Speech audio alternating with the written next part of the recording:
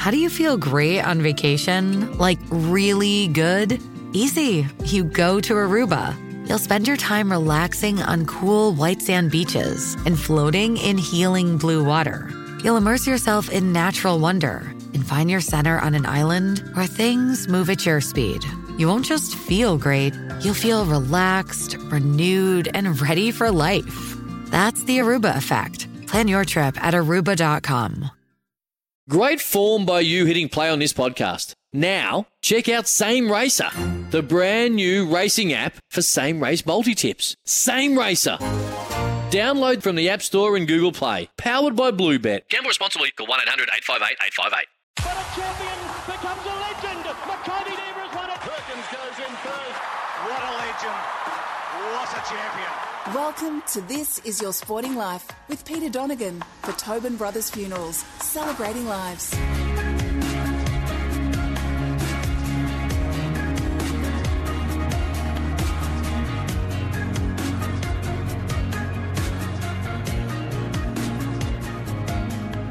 As always, a great pleasure to have your company for another edition of This Is Your Sporting Life for Tobin Brothers Funerals, celebrating lives. Now, you have to be pretty good in this world to be known by just one name. Madonna, Cher, or Bob. Bob Murphy is my guest. Hello, mate. Hello, Pete. That's a cheeky start. Well, I'm on the back foot already. But it's very true. I mean, you're the most famous Bob that we've got going around. Oh, please. What about Bob Down? Bob Hatfield? I think you've got them covered. How are you? Yeah, I'm good, Pete. I'm really good. How are you? Yeah, I'm well. I think we've seen a really good start to the footy season. It's been entertaining. It has been entertaining. There's lots happening. There's a lot of intrigue. I'm kind of always fascinated by the psychology of athletes and teams, and it's all over the place at the moment. There's some good, bad, and indifferent, but it is entertaining. Do you still like the game? Yeah, it's almost like having played for so long where you are in the eye of the sort of storm of it, now sort of coming out of it, it's almost like having to fall back in love with it. So it's just sort of getting used to watching footy again, and there's good and bad and all that. But when there's a close finish, that's when now I think our game is the best in the world. But there's lots of other times where I think I can sort of take it or leave it. But when it gets close, that's when I'm kind of reassured that it's the best game in the world. Do you like the rule changes? I really like the 6-6-6 because I think it allows players to play with more instinct. That players are drafted because they've got the talent and they play with their natural flair, and it's by feel. And then they get drafted into professional ranks, and then an AFL senior game, the sophistication just goes up and up every year, and coaches are more sophisticated, and they want to show those tricks, and they have different modes, and they have different codes, and they have different numbers they want. And so that all of that information has to be placed into these young footballers who then can't. It's not as easy to play with instinct. If they have to then judge if they've got an extra man in defence, well, that means I can't bomb the ball because the coach won't be happy with that. Whereas if they know there's even numbers, they can just play more freely. So I'm kind of happy with anything that allows the raw talent and creativity of players to sort of flourish. Does that structure that's in the game now turn players into semi-robots when they have these things drilled into them and you can't do this and you have to do that? And the amount of meetings that go on throughout the week and the amount of planning. I'm not anti it. I just think that there's a balance to it. That as much as I love the instinctive nature of footy and playing with the freedom of the inner kid, it's naive to say, and that's how I want professional football to be. That's rubbish. That's wishful thinking. That's not how it's going to be. So on one end of the scales is that sort of freedom and instinct, but on the other is the human battleships of footy, that where when the game stops, there's a responsibility of each player on the ground to fulfill a certain role or a spot on the ground. So what's fascinating is what players and what teams and what coaches can get that balance better than others. So if you are too robotic and too mechanical, well, then that's not what you want either. And so you can see the players who have it who've mastered it.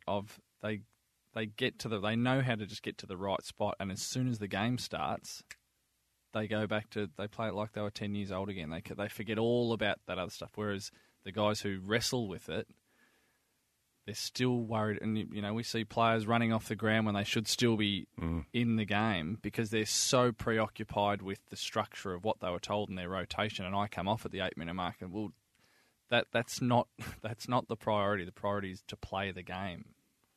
Can I get your take on it as someone who was starting their career at the start of this century? And it probably wasn't to the extent that it is now, the analysis and the dissecting of everything. Did you enjoy the game as much with all of the things that we've spoken about that went into it as you got towards the end of your career? I made peace with it at some point that when I started, because I was I kind of still am instinctive, and so to come into a professional footy club to play to that, the structures and processes, those two words that kind of send a shiver down a lot of people's spines, mine included. It took a while for me to adjust to that. But I made my peace with it. Once I got my head around the why, the reason if I'm playing on the wing, the reason I need to stand in that spot when the game stops is because it's not that when you explain it to, it's not, it doesn't fill me with any kind of excitement or love for the game or the contest. But the why is because I need to be in that spot because it might protect Dale Morris at fullback. So once I made peace with that, then it's easy to find motivation for it anyway, because that's the responsibility is to help your teammates and not let them down, and that's I played to not let people down. What's the difference, Bob, in the way that you look at footy now? Because you're heavily involved in the media, you write beautifully about the game, you think deeply about the game. What's the difference in the way that you analyse the game now compared to the way it was when you were a player?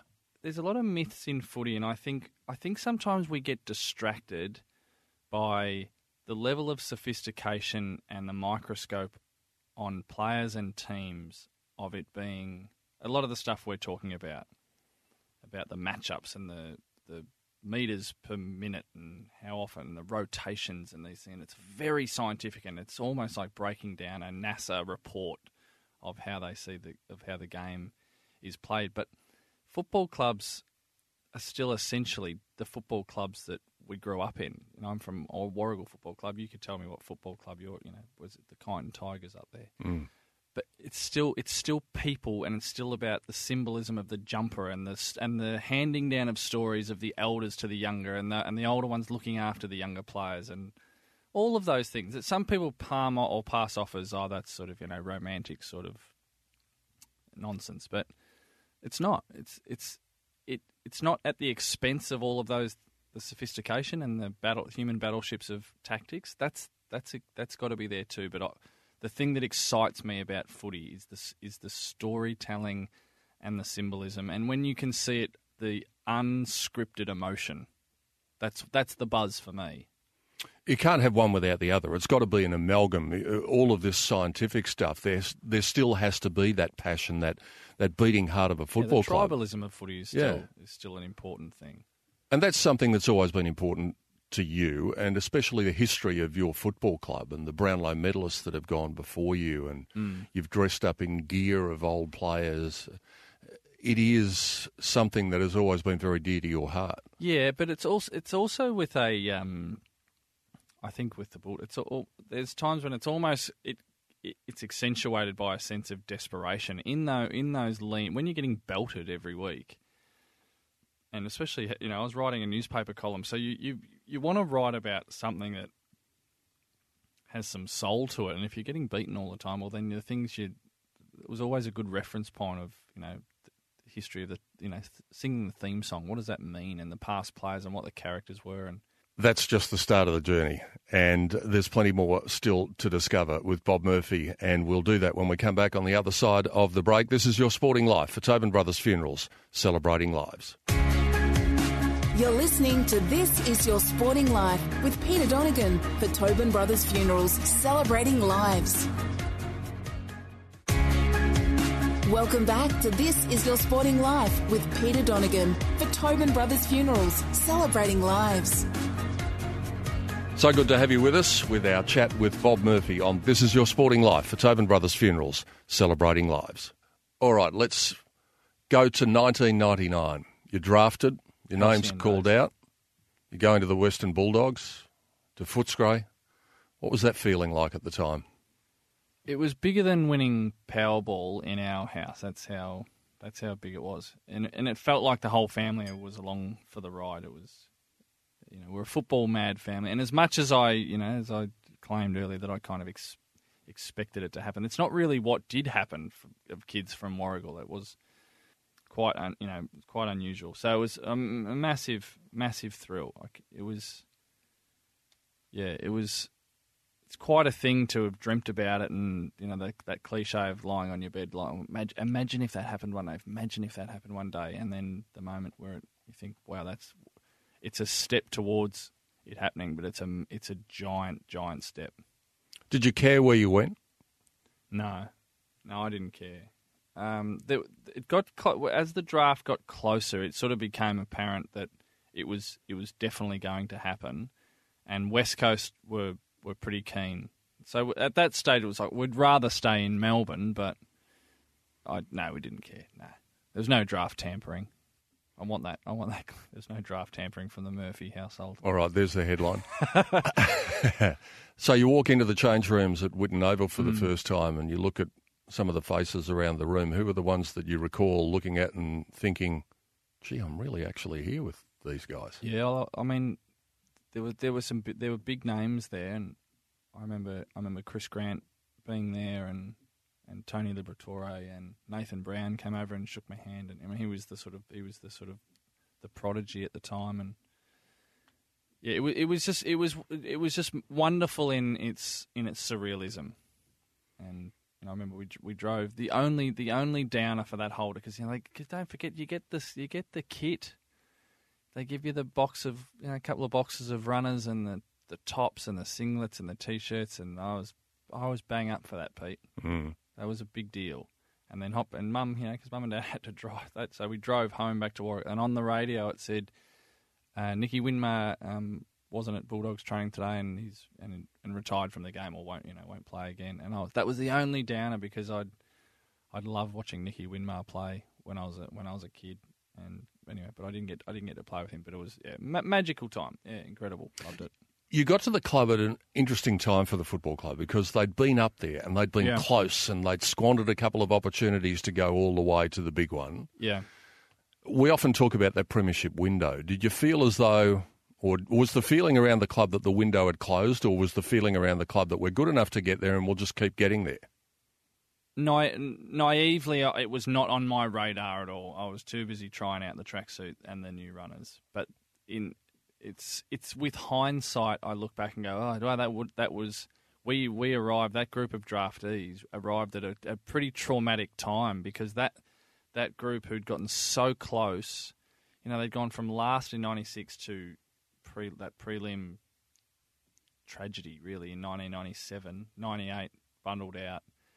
And then 99, and then they traded Stephen Powell, Brett Montgomery, and Leon Cameron, three really popular, significant players of that footy club and that locker room. They were really big parts of that spirit, and so they were traded out. So I didn't notice it at the time, but it was a locker room in a bit of trauma, I think, of we're starting again, which is always hard. But I didn't feel that at the time. Did you ask for 22, or did they just give it to you? No, I never asked for 22. That was just what was given, and then I played in it for that 1 year. I didn't care what number I was, and then you were 3 from 3. Your first 3 games, you won. You must have thought this is pretty easy. Were pretty dramatic, really, and the first game we played Carlton at Optus Oval, and they'd won 14 in a row, and we had a heap of injuries, and that's essentially why I got a game. Thrown in at 68 kilos, and we win by a couple of points. I had played for a long time. I don't know if I had many better days than that first one. It was just a magical football day. What was the drive to the ground like? Did you go with your mum and dad, or did you go by yourself? I think I went by myself. But it's funny the things you remember. But I do remember being beside myself, nervous, just in the walk. So we used to go out in the ground to warm up and do lane work, and just simple lane work felt all of a sudden like, I don't know if I can do this. The confidence just left me. Thought, oh God, there's so many people here, and they're all watching me. They're all waiting for me to make a mistake. That's what that was the stress. Oh my God. And, but then when we went back into the room, we're going out to play, and I distinctly remember Simon Garlick and Jose Ramiro in the dugout of the path up to the ground, and I thought they were having a fight. I thought they were having a proper blue, where they were throwing each other against the wall, to the point where I thought I might have to jump in and separate them. Then I realised that this is just what they do to G themselves. This is how serious it is. And I did have that little Wizard of Oz moment of like, we're not in Gippsland anymore, Toto. Mm. It was that's what. And then the game started, and it was a magical day. But there was, even on the ground, there was a fight broke out between Libba and Aaron Hamill. And Libba's half his size, but he was saying, you and me, and players from both teams were trying to drag them away from each other. Because, Aaron Hamill was fearsome. He was sort of frothing at the mouth, almost trying to get to Libba to try and kill him. And I was sort of standing there, but I was like a rock in the middle of the stream, where it was like the adults just sort of moved around me respectfully. I just sort of stood there as it all happened. But it was, a bit different to kicking the ball to yourself in the power lines in Albert Road, Warragul. The view, Bob, from outside the club at that time, there was the name that went around, the Dirty Dogs, that they would do whatever it took within the rules and sometimes just a little bit outside the rules to get it done. Was that fair? There was a desperation to win, and that Plough was a good motivator of winding. He knew how to push the buttons of a group emotionally, but he also had a group of players that a lot of them had gotten a second chance. That there was a sense of desperation there. Libba's the obvious one whose career nearly didn't start, and then but Paul DiMartino was like that. Jose was at his second club and was fearsome, and those guys. Luke Darcy and Scotty, they were tough men. There was a lot of tough characters there. Maybe not the most naturally gifted, but they wanted it. They had a real desire to. But it almost became routine of the TV crews are here on a Monday, and those guys, all those guys that I mentioned, there'd be a bit. You do the warm up lap, and the cameras would be there, and they'd all be sort of laughing. There'd be a bit of a laugh of who was it? Who did what? All right, let's go to the end of the year. You've got 3 games under your belt in your first year. As I said, 3 from 3, so it's a pretty easy caper. Yeah. How did 22 become 2? Not much of a story there, Pete. I rolled in for pre-season day 1, and there was a note on the locker. There was here are the new numbers, and number 2. I was kind of a bit taken aback, and because Stephen Koliniuk had retired at the end of that year, and I'm not sure if they thought the 22 was too heavy on my back because I was pretty light, but it was, an obvious honour. The former number of Bernie Quinlan, Jack Collins, premiership hero. So it was. I love all that sort of stuff. The lineage of the jumper and all that sort of thing. I would have happily played in 22 forever and a day, but I didn't second guess them. And given your regard for the history of the club, you sit beside probably the most famous locker at the club, the number 3. Every time you sit down, you look at that number 3 and you look at the name Whitten. Yeah, it is. It's an icon. It's one of the most iconic jumpers in our game, I think. Not just at the Bulldogs, but it is the big one at the club. And and it was, and Chris Grant's wearing it, and it was he's a special player and a special human being. So at the time, of course, we were just draftees, sort of trying to annoy him and get under his skin and get his attention, and like little lion cubs, trying to yap at the heels, trying to get a reaction out of the champion.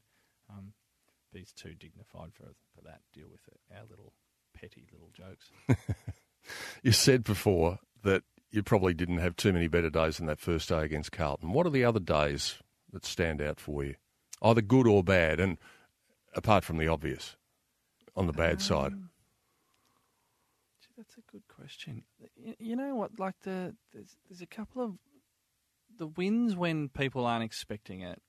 When you're coming up, or like there was the game that I suppose would be remembered for when Jono kicks it off the ground up in Canberra against North Melbourne, when we were essentially a crap footy team. We were down the bottom. We weren't very good, and we played North Melbourne up there, and it was just really dramatic. And it was when you haven't won many games during that year, and you get over the line in such dramatic fashion, it just they're important seeds, I think, planted in young players' mind, and a lot of those players from that team, become veterans of the footy club, and almost played in preliminary finals and almost went all the way. And I think those little touchstones are important for groups of players. That's the euphoria after that game is one that stands out. Then there's the other side. There's the disappointment. What was the first knee injury like for you mentally? How did you cope with that? It was a shock. It was a real shock. I talked about the childhood there was no setback. So a boulevard of green lights is how I would sort of describe my childhood. Get drafted, and although weren't successful in terms of winning games, I was playing senior footy and I was happy, living a great life for a 23-year-old. I think I played 120 games or something. And I do remember driving to the game that night thinking, geez, at this rate, I'm going to play a heap of games.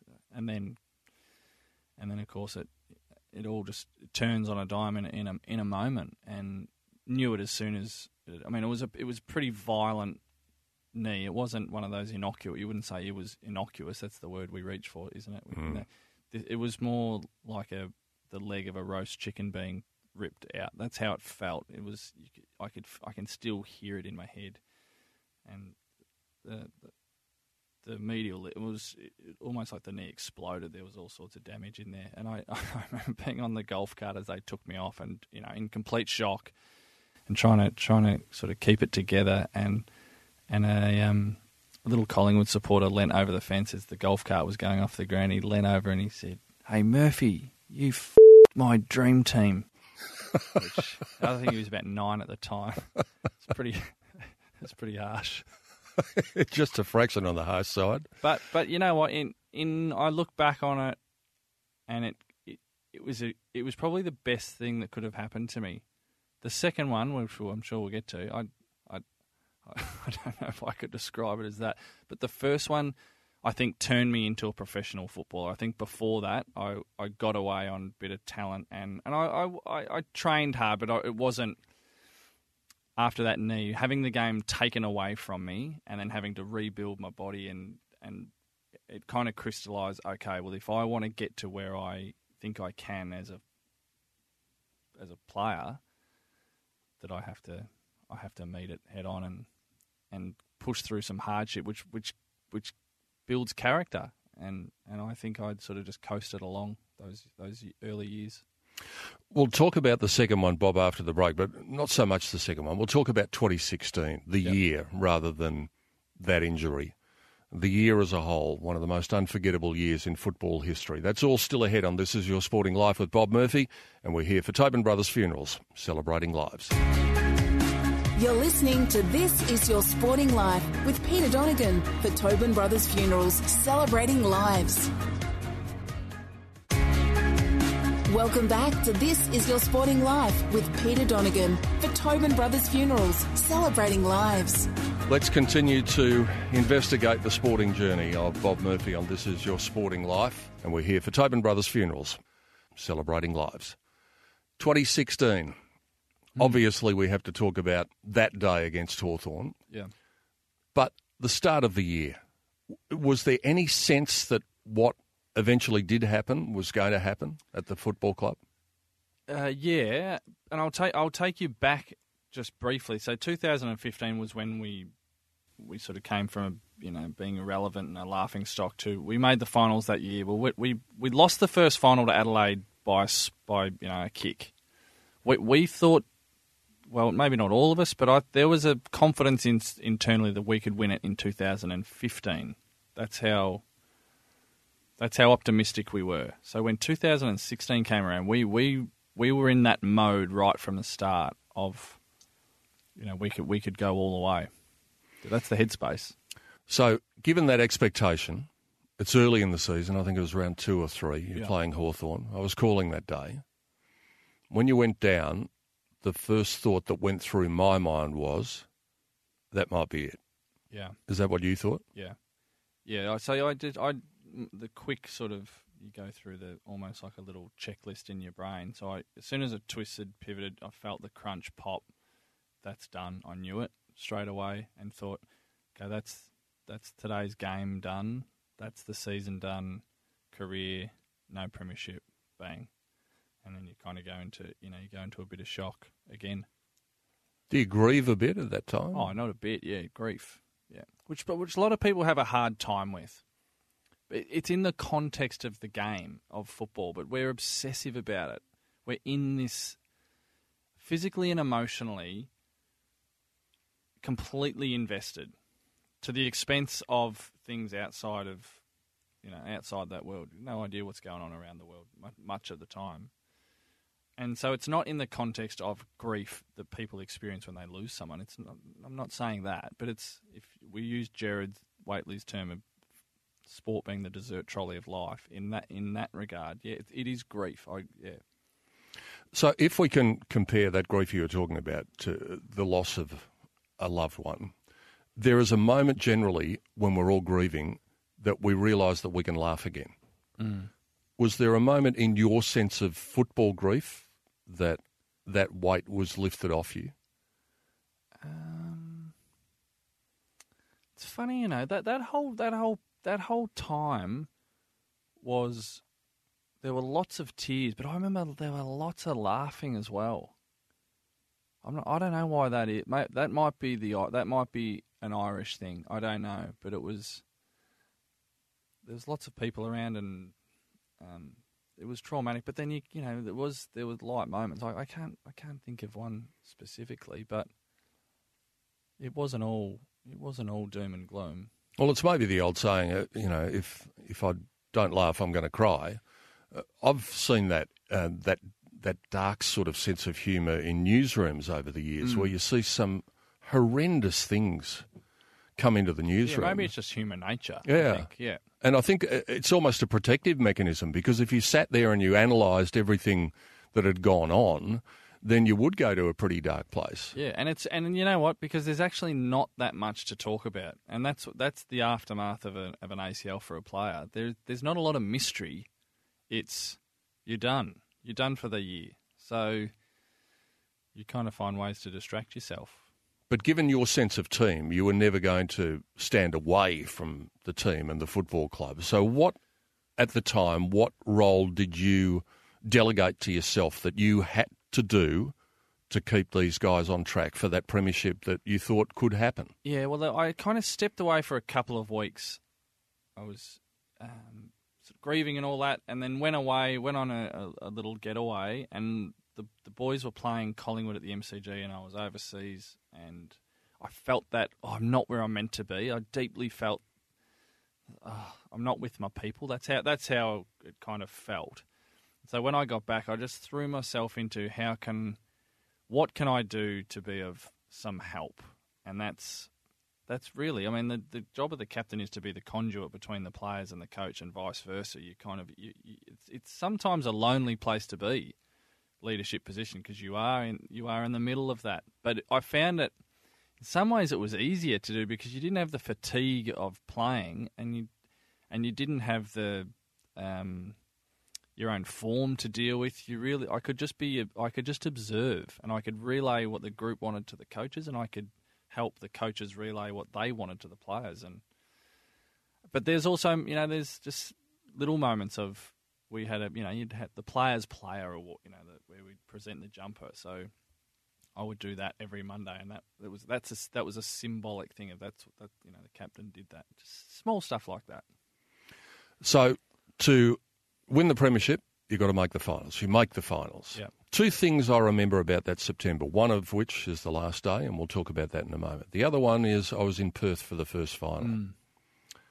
And the thing that struck me most was that everybody that I bumped into was talking about who West Coast were going to play in the second week of the finals.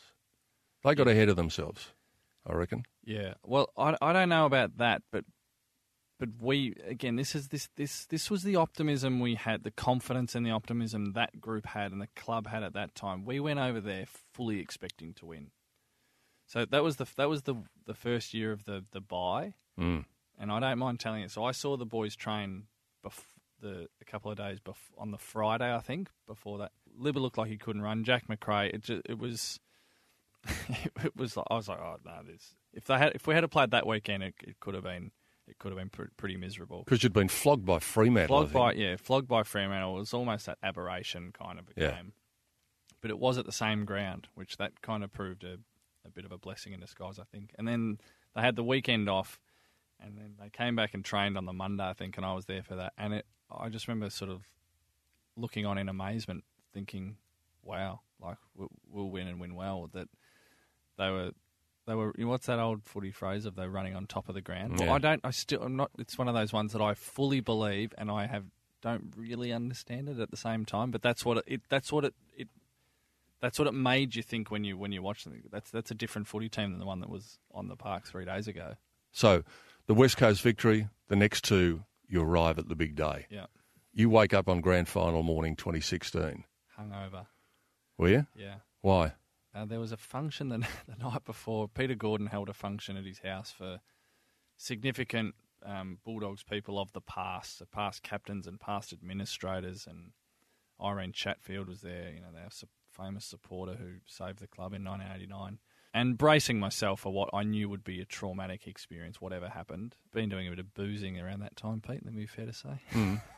Was that just to forget about everything that was going on around you? I was in pain, yeah. In an emotional sort of turmoil, I suppose. What was that 120 minutes like?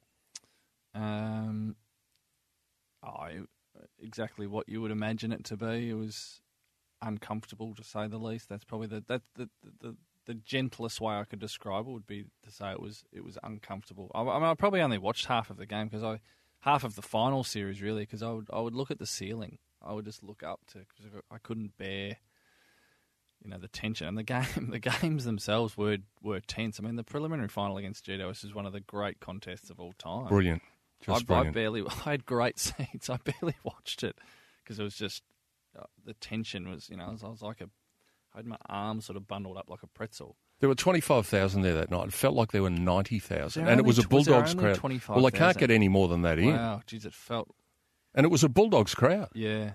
And I remember leaving the box, and the noise, the atmosphere almost hit you in the face. Yeah. And so grand final day was another level beyond that. What was your overriding emotion when the siren sounded? But that stage it's euphoria, but almost like a gurgling of pain underneath the surface that I had to just push down, because I just didn't want to be an emotional anchor to other people, because their euphoria was pure. Mine had warts on it. As a Bulldogs person, that's my club, they're my people, so I know all about the pain of 62 years and the drought and the curse of preliminary final. I know all about that. So from that regard, it was total euphoria and pride. But I was living, there was the athlete's hell in the other sense. So there was pain there, but I was determined not to show that, because I didn't want to interfere with other people's moment. And then that gesture, that famous gesture when Easton and Bevo are standing up there and they call you up. Did you want to go up there, or did you just want to hover in the background? No, well, I was just sort of hovering out the back. But it was not it was not a normal day, and it was not a normal moment, and it was nothing about it was as unscripted as it gets. So people say, you shouldn't have. I've been attacked for making that moment about me. Well, I think not going up would have been would have been far worse than that. And it was, it's really not that much about me that moment. It's more about the coach and the spirit of that team at the time that it was about others. Two more questions, final questions about that day. Have you watched it back? Yeah, I've watched it back once. But How long did it take you to watch it? Close to a year. Yeah, and I wrote a book, so that was I probably wouldn't have, to be honest. I probably wouldn't have watched it. And I enjoyed it actually. It was a good cathartic thing to watch. I was kind of taken aback. The thing that I remember, not if in real time, it was emotional. Obviously, I think you're getting a sense of that. Watching it back months later, it was more just the game of football that is that. I thought, oh wow, we really controlled the game for most. Like it was more dominant than what I had remembered on the day. Mm. The other question was, I've spoken to a lot of players over the years who played in losing grand finals without playing in a winning one. Yeah. And they say there's this little thing that sits in your stomach. Yeah. And it never leaves you. Mm. Have you got that for a different reason? Yeah. Oh, yeah. I wouldn't describe it as little. Yeah. It's an ache. Yeah. Yeah. That can never be fulfilled. I wouldn't imagine so. No. But that's life. Can't get the. I mean, what would happen if you got the girl and the premiership? Jeez, turn into an instant prick. Might talk about the girl when we come back on the other side of the break in our final segment with Bob Murphy. Hope you're enjoying the chat on This Is Your Sporting Life for Tobin Brothers Funerals, celebrating lives. You're listening to This Is Your Sporting Life with Peter Donegan for Tobin Brothers Funerals, celebrating lives. Welcome back to This Is Your Sporting Life with Peter Donegan for Tobin Brothers Funerals, celebrating lives. Our final segment with Bob Murphy on This Is Your Sporting Life, and we're here for Tobin Brothers Funerals, celebrating lives. Bob, you talked about getting the girl before the break. You got the girl, Justine. Got her a long time ago too. Well, yeah, I suppose, but we met a long time ago when we were kids. We were 12, and no, we didn't hit it off straight away. I sidled up next to her at the Year 7 social, and I thought, love at first sight. And she just turned to me and said, "What are you even doing here?" And that was it. So got off to a bit of a frosty start. People, we weren't an item in school. We were always close, and a couple of stolen kisses here and there. But it wasn't until I'd left school that we were together. And now we're married for 10 years just recently, and got 3 beautiful kids. So that was the only pothole in the Boulevard of Dreams. yeah, that's right. There's a few little bumps along the trail. I had to work overtime. I don't know why she's not charmed by the. Seems impossible to believe. By the 14-year-old version. Don't know how that could possibly happen.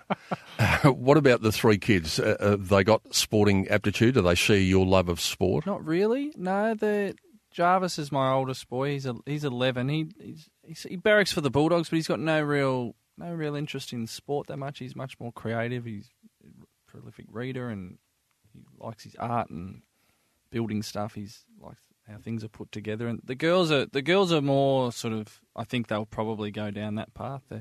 Frankie's 9 and Delilah's 5, and they do gymnastics. But I can see they want to play basketball, and football's sort of there as well. They just.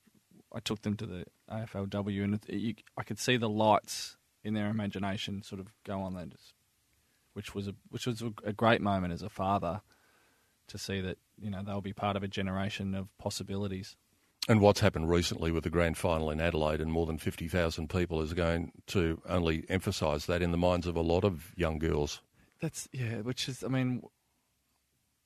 whatever word you want to reach for, whether revolution or the evolution of the women's game, but the swell underneath of participation and interest, it's almost too big to comprehend. So when you see the I've never barracked for a crowd number like I was for the AFLW Grand Final. I was hoping it would get a big number, I was kind of blown away when I heard 53,000 people. So, I mean, the game is bright for the women. And finally, speaking of writing, we love your articles. We love the way you think about the game. Now that you're a best-selling author of a book, can we expect some more some stage down the track? Well, I did the book tour last year for the memoir, and that was a question that would come up. Will you write another book? And the idea of writing another memoir, as you can imagine, is enough to make me want to projectile vomit all over this desk right now. But if you could not do that, that'd be handy. just for health and safety. Mm. But the idea of writing something, now that I've had a bit of a break from it, I think, it was writing when you've got something to say. It's those good moments. There's close to those good moments on a footy field. That's my experience. When you can say something exactly the way you want it, there is a buzz to it that is a bit like those good moments on a footy field. And that's, once you get that, you start to chase it a little bit. So the idea of writing a book has got some interest, but I've just got no idea what it's about. So the only thought I have had was a football fiction kind of set in Melbourne, and then the more I fleshed out the idea, I realised I was just trying to write another Jack Irish novel, and Peter Timble did that pretty well, and I think I'll leave that. All right. Just do us one favour. If you're going to write that novel and any of it involves things that go on in the commentary box, could you just please change the names to protect the guilty? No, I'll leave that alone. I'm the cadet. I'm the cadet. We'll look forward to seeing you in a commentary box or in the paper or your musings about football somewhere shortly. From the time it was a skinny little kid, mid-60 kilos, wringing wet from Warragul, going into the big time all the way through to the end of your glorious career. It's been a pleasure to watch you and to call you and now to sit beside you in the box. Thanks for coming in. Oh, thanks, Pete. It's lovely to be here to say. Bob Murphy joining us on This Is Your Sporting Life for Tobin Brothers Funeral, celebrating lives. Back with another star of Australian sport. Same time next week. Hope you can join us then. You're listening to This Is Your Sporting Life with Peter Donegan for Tobin Brothers Funerals, celebrating lives. Want to witness the world's biggest football game? Head to iCanWin.com.au, predict Australia's score with a crystal ball, and it could be you and a friend at the FIFA World Cup Qatar 2022 semi-finals, all thanks to McDonald's. Maccas, together and loving it. TNCs apply.